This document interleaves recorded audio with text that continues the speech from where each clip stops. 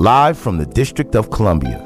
You are listening to the Black Fundraisers Podcast, a weekly podcast that celebrates, inspires, and equips Black fundraisers to excel and positively impact Black communities. With your host, Kia Kroom. Good day, good people. My name is Kia Kroom, and I am your host of the 100 Black Fundraisers Strat Talks, your weekly podcast that celebrates, inspires, and equips Black fundraisers to excel and to positively impact their communities. And I am thrilled to be on your screen today. You could be anywhere in the world in these internet streets, and you're choosing to hang out with me. So I thoroughly appreciate that. If this is your first time hanging out with me here, welcome and do come back. And if you're back again, thanks for rocking out with me one more again. Today, we are talking about something that is the topic of much conversation these days. And that is the topic of racial bias in the workplace and how it shows up, particularly how it impacts Black fundraisers working inside nonprofit agencies in which they are the minority, and even cases where they are not. What's interesting about this whole situation here is that even though you have Black fundraisers working inside of organizations that have Black constituents in underserved communities like DC, Baltimore, Los Angeles, my home city of Oakland, while we may find ourselves a minority inside these organizations that generate revenue and make a difference in underserved communities, the fact that we're experiencing microaggressions and racist tropes and character assaults on the regular, it's damaging. And having experienced that myself, I found myself kind of sitting and looking a little crazy, like, okay, am I reading too much into this? Am I being overly sensitive? No, you're not. Racism is real and it kills. So today we're going to address the elephant in the room of racial bias, how it shows up, and ways that we as Black fundraisers can make our voices heard and confront it when it rears its ugly head. So it's my honor to have on with me today a very special dear friend. Her name is Dr. Alana Simmons. She will be joining us. I can tell you that she has personally talked me off plenty of ledges and provided me with guidance and support and just helped me to kind of woo-saw through some really difficult moments. And it's my honor to present her to you. I want to tell you just a little bit about her before I bring her to the virtual stage. Dr. Alana Simmons is the Gear Up Director for the Daugherty County School System in Georgia. She is a lecturer in the School of Business, Economics, and Technology at King University. She's a researcher and instructor, presenter on a variety of topics like intersectionality and tips for developing diversity initiatives within your workplace. I gotta tell you, I'm just wowed by this woman and what she does for the culture and for the community. She's pretty amazing. And she is one of the many Black women that we're indebted to that mobilized and energized the Black vote, leading to historic Democratic victories in Georgia and even with the recent presidential election. I can tell you she spent her entire summer organizing socially distanced voter registration drives in her rural hometown in South Georgia. In the words of Nipsey Hussle, she's been 10 toes down in the movement and through the entire election season. And like I said, she's worked with me as I traversed through some really toxic work environments and always encouraged me personally to show up and be my strongest self-advocate. So it's my pleasure to bring her to the virtual stage. Welcome to the virtual stage of the Black Fundraiser Strat Talks podcast, Dr. Alana Simmons. Hey. Hey, Dr. Alana Simmons, tell the good people listening a little bit about yourself. And I've doted on you and how wonderful of a friend you've been over the years and confident, and how you've talked me off many ledges. You know, I've had to run some emails by this sister like, okay, I'm saying this like this, and okay, that might not be the best way to say that. So I've told the good people about you and how you are one of the many women that society owes, Black women. We owe you for the Herculean effort you undertook in organizing and mobilizing the Black vote in your hometown, in your home state of Georgia. So you tell the good people listening what you want to tell them about them. I already told them what I wanted to tell them about you. Well, first and foremost, if you can't pick it up already, I am from the South, this beautiful Southern drawl. I'm a native of Thomasville, Georgia, raised in Albany, Georgia, currently serving as the Gear Up Director with the Dougherty County School System here in Albany. Our program is federally funded, and we work to ensure that our cohort of students are prepared for education beyond high school. In addition to that, I serve as a lecturer of business in the School of Business, Economics and Technology at King University in Bristol, Tennessee. I serve here on two board of directors. I serve as a board member here, two boards with Liberty House, which is a domestic violence organization, as well as Sawega Rising, which works on numerous things in our community, but primarily to engage and educate and inform citizens and to help them make change here in the community. Done a number of talks around racial bias and intersectionality. Prior to moving back here to Georgia, I served as the Sexual Violence Prevention Coordinator at a PWI, a primarily white institution in Southwest Virginia. And I also have some prison experience. I like to say it that way, but my experience was not as a resident, but that as a correctional educator. And the most important thing about me, I'm a mom, a single mom of a teenager. So prayers are always appreciated. And welcomed. So thank you for sharing, Dr. Simmons.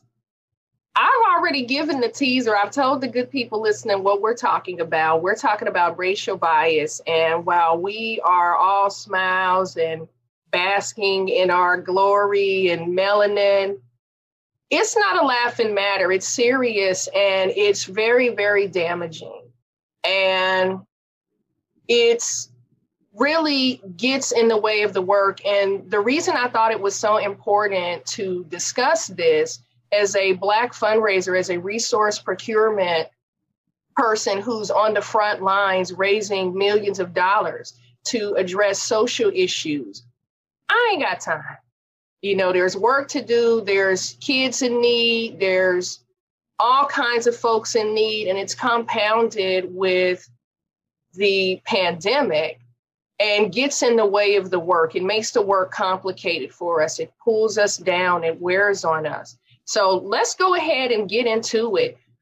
When you think about racial bias and how it's shown up, how it's reared its ugly head throughout your careers, what are some ways that it's impacted you? The one that comes to mind right now, and it's just because I had a phone call with someone who I previously worked with. When I went to work in Virginia with the Department of Corrections, I had an in-person interview with the folks who would be supervising me from Richmond, but I worked out in Southwest Virginia. And so I had to make those, build those relationships with the folks who worked at the facility where my office would be housed. And so, you know, I took it upon myself before I went to the facility, I called. I wanted to talk with the principal, kind of get the lay of the land, learn more about the culture there, things I needed to bring with me to be prepared for my first day. And we had a wonderful conversation. We spoke for about 30, 40 minutes. And a couple of days later, when I showed up at the facility, that was the person I asked to speak with, the principal, because we had built this lovely relationship over the phone. And he looks me up and down and he's like, "You're not Alana Simmons. I can assure you that's who I am. What do you mean?" And he looked at me again and he kind of turned his head and he said, "Well, you didn't sound Black on the phone." "Oh, well, pray tell, what do Black people sound like?" Educate me as a Black person so I can know what Black people sound like or should sound like. And I mean, the color just drained from his face, right? Because he's embarrassed. He doesn't know what to say. And the first thing out of his mouth was, well, I can see now you're going to be a challenge. Tell me how. You made an assumption of my race, my ethnicity over the phone. And now you're disappointed that I don't meet the standard that you were expecting. You know, I'm excited to get to work. We just need to move past this, but you need to know that those are things that you can't say to people. And he was just so upset and, well, you're hurting my feelings. No, you hurt my feelings. You know, you said something that was inappropriate. It was unprofessional. And it's deemed socially acceptable white supremacy. You know, people think of white supremacy as just burning crosses and the Nazis and the KKK and saying the N-word. No, there are all of these other subliminal things that constitute socially acceptable white supremacy. And I told him, sir, that's the field in which you have fallen. Now, I'm happy to direct you to some resources, but what we're not going to do is to think that this is okay. And so we had a really rocky start to our relationship there at work.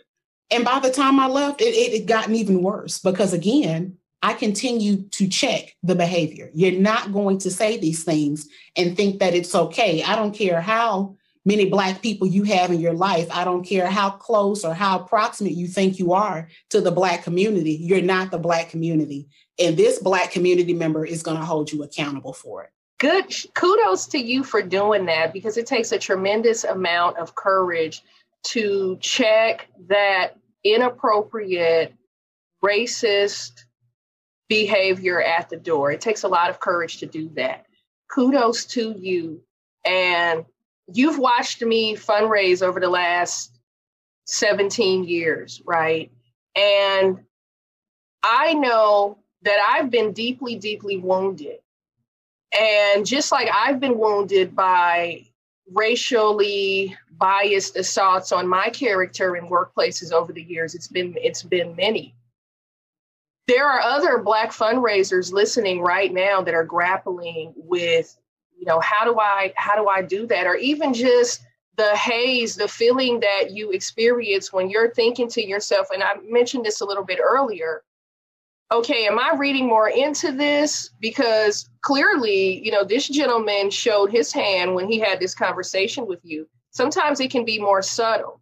And I found myself sitting looking kind of crazy, like, okay, am I reading more into this? Is this really happening?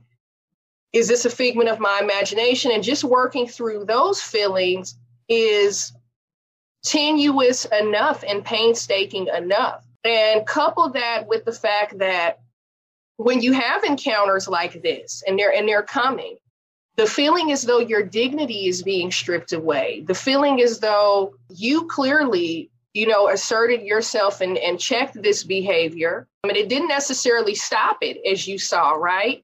It continued, right. And you had to, it sounds like you had to commit to that process. What would you say to a Black fundraiser or a Black person in any work environment that doesn't believe they have the agency and the voice and the strength to speak out? What advice would you give them to help them to find their voice and use it? The first thing I would say is that we all have to educate ourselves on what racism is, right? So it's a two-part definition. So first, to be racist, you have to hold some sort of prejudice against a group of people because of the color of their skin. We all hold that. There's no escaping that. The second part of racism is being that because of this prejudice, you have implemented systems or structures to formally oppress this group of people. So you think about the ways in which Black folks have been kept from voting, have been kept out of particular communities, have been kept out of schools. I mean, have been kept from drinking out of water fountains and using the bathrooms. That is what racism looks like. This term of reverse racism, where white people will say, well, you're being racist. No, I'm checking you on something that you said to me that was out of order. I don't have the ability to be racist because I don't see a group of Black people out here keeping any other group of folks from those things that I mentioned. We're not keeping folks out of bathrooms and restrooms. I've never kept anyone, or Black people haven't kept anyone from voting, from employment, from education. So we first have to educate ourselves on what is racism, right? And so you think about, on a spectrum of what you feel comfortable doing in the workplace or in your community. Do you just want to make a notation of what you've seen, what you've observed, and just write it down? That's okay, because some folks just don't have that ability to say, I want to speak up. They're not there yet. And that's okay. For others like myself, I'm going to go ham. I'm going to go wild. If you say something out of order to me, to my child, to someone who looks like me, I am going to check that behavior. It's just, I don't know if it was the way that I was raised. I don't know if it's what I've seen on TV. It could be what we've all seen in videos happening to Black and brown people across this country, where I'm at a point, I'm tired. Y'all were sitting out here burning down houses and blowing up churches. Why are you mad at me because I'm speaking up and I'm telling you I don't like it? So I would encourage folks, if there's something that you've observed, you've seen it, you've heard it, you think about your comfort level, whether it's writing it, making a notation of it in your notebook, whether it's telling a trusted friend or family member, telling your supervisor, even if you need to talk to your supervisor, send them an email, be comfortable in whatever approach that you want to take. If you want to go out here in these streets and protest, do what you need to do. I will tell you to be safe. Don't do anything to put yourself in harm's way, but it's what keeps you going. Continue to speak up, because I can assure you that there is someone in the corner standing back thinking, I'm so glad that I've got someone like this to speak up for me because I'm afraid to do it, or I don't know how to do it. No, that's good. That's good advice. Good counsel. When I think back over my career and acknowledge that I've worked in some toxic workplaces and pushed through, because as Black people, particularly Black women, we're known for pushing through, and you keep going, you keep going. We have this resilience about ourselves. And sometimes I wonder, when I think back, was I pushing through environments and situations that I had no business really pushing through, when I thought about what the real cost of pushing through was for me? The emotional roller coaster, the torment that I endured, wanting to avoid making waves and making a whole lot of fuss, allowing things to weigh on me and beat me down for so long. There's something really, really dangerous about that. So I'd like for you to take a moment and talk to the good people listening about the dangers of that mentality and the importance of self-advocacy. I will say that in thinking about the pain that Black women have been forced to endure, right? When you think back to the modern day OBGYN physician, I can't think of the name right now. I know it's Marion. Thinking about the ways in which he took enslaved women and perfected his techniques for the OBGYN field without consent, without anesthesia. And so there's this premise in this country that Black women can withstand more pain. They're not in pain. They're just fiending for drugs. They're just complaining. No, there's pain involved. If you cut your finger, if you get a paper cut, it's going to hurt. If you burn your finger while cooking, it's going to hurt. If you stub your toe on a bedpost, it's going to hurt. And so folks need to know that pain is real. And just because, we got this Black girl magic, it doesn't mean that we don't hurt.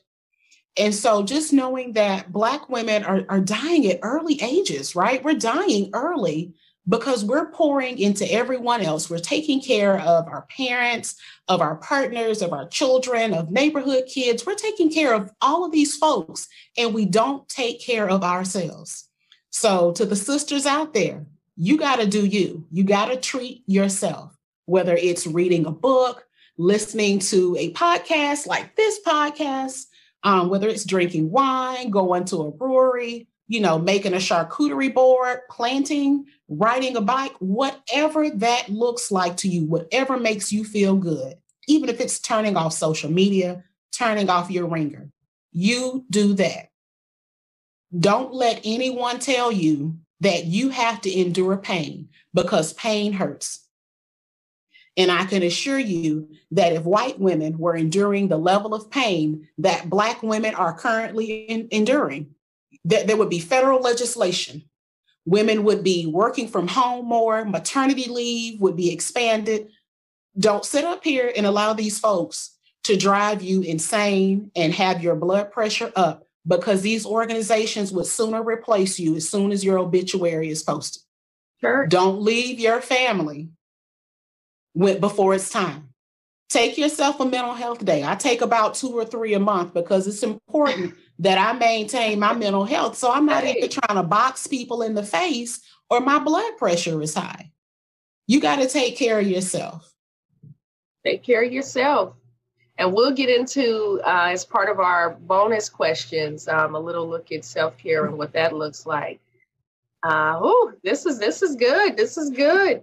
This is good. I'm hoping that the good people listening get some really good value from hearing from you, some inspiration, and see a path forward, whatever they're in, right? I want to dive into something that has become quite a buzzword since the whole racial reckoning that we witnessed before our very eyes in the wake of the George Floyd killing. And that's this notion of allyship. And I've literally had white people to come to me and say things like, Kia, I want to be an ally. I won't be a bystander to assaults on my Black counterparts. I'm standing up. I want to use my privilege and my voice to advocate. So my question to you is, what does effective allyship in the workplace look like for non-Blacks, particularly whites, who say that they want to be an ally? Well, I want to encourage us to move beyond what allyship is. You think about allyship. Imagine that you're standing on a street corner and you're watching 2 dogs fighting. They're in the middle of the street. There's traffic coming, and we're just standing there. We're just chit-chatting. We're pulling out our phones, and we're videoing these 2 dogs fight. I need an accomplice. I need somebody to walk across the street with me when it's safe. I need us to call these dogs to attention, pull them apart, so that 1, they don't kill each other, and 2, they don't get killed in traffic. So to our non-Black folks, I want you, if you hear something, if you see something, I want you to check it right then and there. Don't run to my office and tell me, hey, girl, you won't believe what Jan said at the water fountain. Okay, I'm not surprised by what Jan said, but you're sitting up here talking about you want to be an anti-racist person. Why are you bringing it to me? I expect you to check Jan. Don't bring it to me. I expect Jan to walk through here and say, you know what, Alana? Cindy heard me say something that was inappropriate and she checked me on it. And, what can I do? I want to find some more resources. I want to do right. I don't want to get caught saying anything, or I don't want to say them at all. Don't go and tell me what so-and-so said. Tell me what you did. Because I don't need to be expected to do all of this labor. I'm already performing labor for my organization. And at times I don't think I'm compensated enough.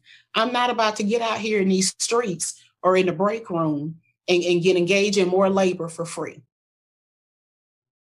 That's a word. That's a real word. Run and tell that. Right. So this has been really, really great. I think that I'm feeling some catharsis myself, just having had this conversation with you.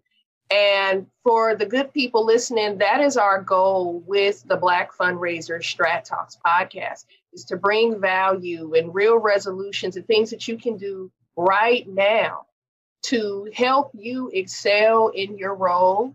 And whether that's emotionally, psychologically, or tactically in the way of strategy, in your role, in your positions, because we've got such mission critical work to do.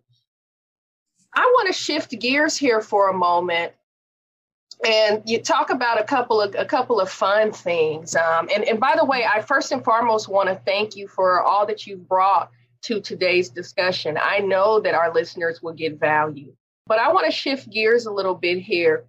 with La Corona still wreaking havoc, her ugly head, and I am calling La Corona ugly because she is. I don't like it. I don't like it. You know, I want that's fair. What are you doing for self-care these days? The better question would probably be, what am I not doing? So there are a lot of Black influencers, female influencers who I follow on social media. So I'm reading a lot. I'm doing a lot of shopping with Black businesses. I exercise 6 or 7 days a week. Love my wine. I'm not an alcoholic, but I love to enjoy some libations here and there. And every now and then, I'll get Hulu or Netflix wasted. Again, because I'm engaging in a lot of labor and I just need some downtime and just to celebrate and focus on me. That's awesome. The self-care is the key. Very, very important. What's on your playlist these days? What are you listening to when you're not Netflix and Hulu binging? So most recently, I downloaded the soundtrack from Hulu's The United States versus Billie Holiday, in which Andra Day, who's now a Golden Globe winner, portrayed the singer Billie Holiday and also sang. She, remade all of Billie Holiday's songs that were seen in the movie. And so that's what I've been listening to. More importantly, it's the specific song that I've been listening to. It's haunting, and it's dark, and it's prolific, and it's called Strange Fruit. Yes. Just reading the lyrics online will bring tears to your eyes. It pained me. It hurt my chest to read the lyrics, but even more to hear not only Billie Holiday sing it, but also Andra Day sing it. Wow. Right? And so I've just been into that soundtrack in the past couple of days. I'm going to have to check that out. And I actually saw I saw this particular film come up in my, how you're scrolling and movies or films and such and documentaries are suggested to you. And I remember thinking, okay, I'm going to check this out. Right. So I too will check that out and take a listen.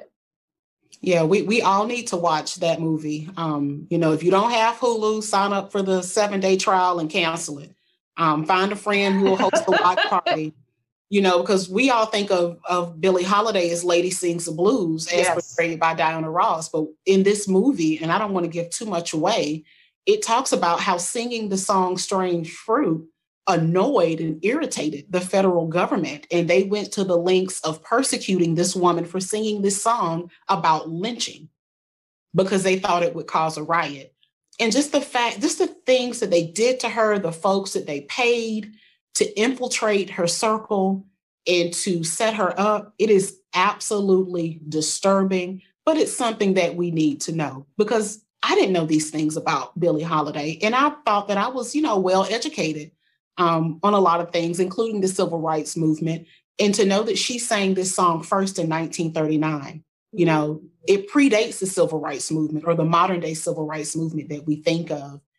And to know that this song just irritated the government so much, rather than thinking about not lynching folks, right? Don't lynch Black people. Let's persecute the woman who's singing the song about us lynching Black people. The message. It's a disturbing thought to know that this is what the federal government has spent money doing. And they continue to do that today. Yeah, I'm going to get into that one. That's on my list of weekend binge worthy. I will check that out. No, thank you for that recommendation. And before we get out of here, this is Women's History Month. And we stand on the shoulders of so many powerful, prolific, resilient, powerhouse, kick butt Black women, right? Women of all races, but I particularly I'm getting my inspiration these days from VP Kamala Harris, who is from my hometown of Oakland, Stand Up. I get inspiration and encouragement by Queen Stacey Abrams. The fight, the grit, what she was able to do, what she's done, how she turned tropes and pain into the ultimate victory, the ultimate revenge. Her documentary, All In, is so dope and so enlightening. I encourage people to check that out. Was it on Prime? I think it's on Prime. Who are you getting your inspiration from? Who inspires you? You actually already said her name. It is Stacey Abrams, right? Oh. Right here in the state of Georgia. That loss that she suffered at the hands of the then sitting Secretary of State, who was involved in his own election. She didn't let that throw her down to the ground. She got her feet wet. She went out here and she found some accomplices. She wasn't looking for allies. She found some accomplices in women, in men, in non-binary folks to say, hey, we need to do something here. We have an opportunity. Let's get into it. She didn't want folks just standing on the sidelines. She wanted folks out here in these COVID streets, making sure that we were getting folks registered, making sure folks knew where to go to place their vote, making sure we knew about absentee voting, just all of that. And I mean, she's just she's a powerhouse. Powerhouse. She doesn't bite her tongue. She doesn't mince words. And, I'm looking forward to the day where I can call her Madam Governor. Yes, speak on it. At a minimum, I want to call her Madam Governor. If she wants to ascend to 1600 Pennsylvania Avenue, I'll support her in that too. But she's earned her place. And just to hear her tell her story and to know that she suffered a loss, but this is how she's a comeback kid. And I love it. I'm here for it. Well, I sure appreciate you taking the time to hang out with us. Oh, before we get out of here, how can people connect with you? So you can find me on Twitter or Instagram, and it's @Simmons_PhD. And come hang out and watch my content. I'm snarky. I don't mince words. Sometimes I'm funny. And I will hold people accountable for language. So, if you say something that's out of order and you're trying to be funny or you don't know any better, you will know better by the end of the conversation. So you'll know better and hopefully do better, won't you? Hopefully. Well, I sure appreciate you, my friend, confident sister in the struggle, in the movement. We love you. Our good folks listening, I know that this resonated strongly with them. And I just want to say to the good folks listening, have a wonderful week. Don't let anybody, like Diddy said, don't let nobody hold you down. Get it done. Find your inspiration. Get you some self-care. And until next time, stay tuned, stay down, and keep your head up. And thanks for hanging out with us at the Black Fundraisers Strat Talks podcast. Be well. Thanks, y'all. Bye-bye. Thanks for listening to the Black Fundraisers podcast. Like what you're hearing? Subscribe to the Black Fundraisers podcast on Apple Podcast, Spotify, or wherever you listen, and leave a 5-star review. Connect with Kia on LinkedIn, Instagram, and Twitter to stay connected.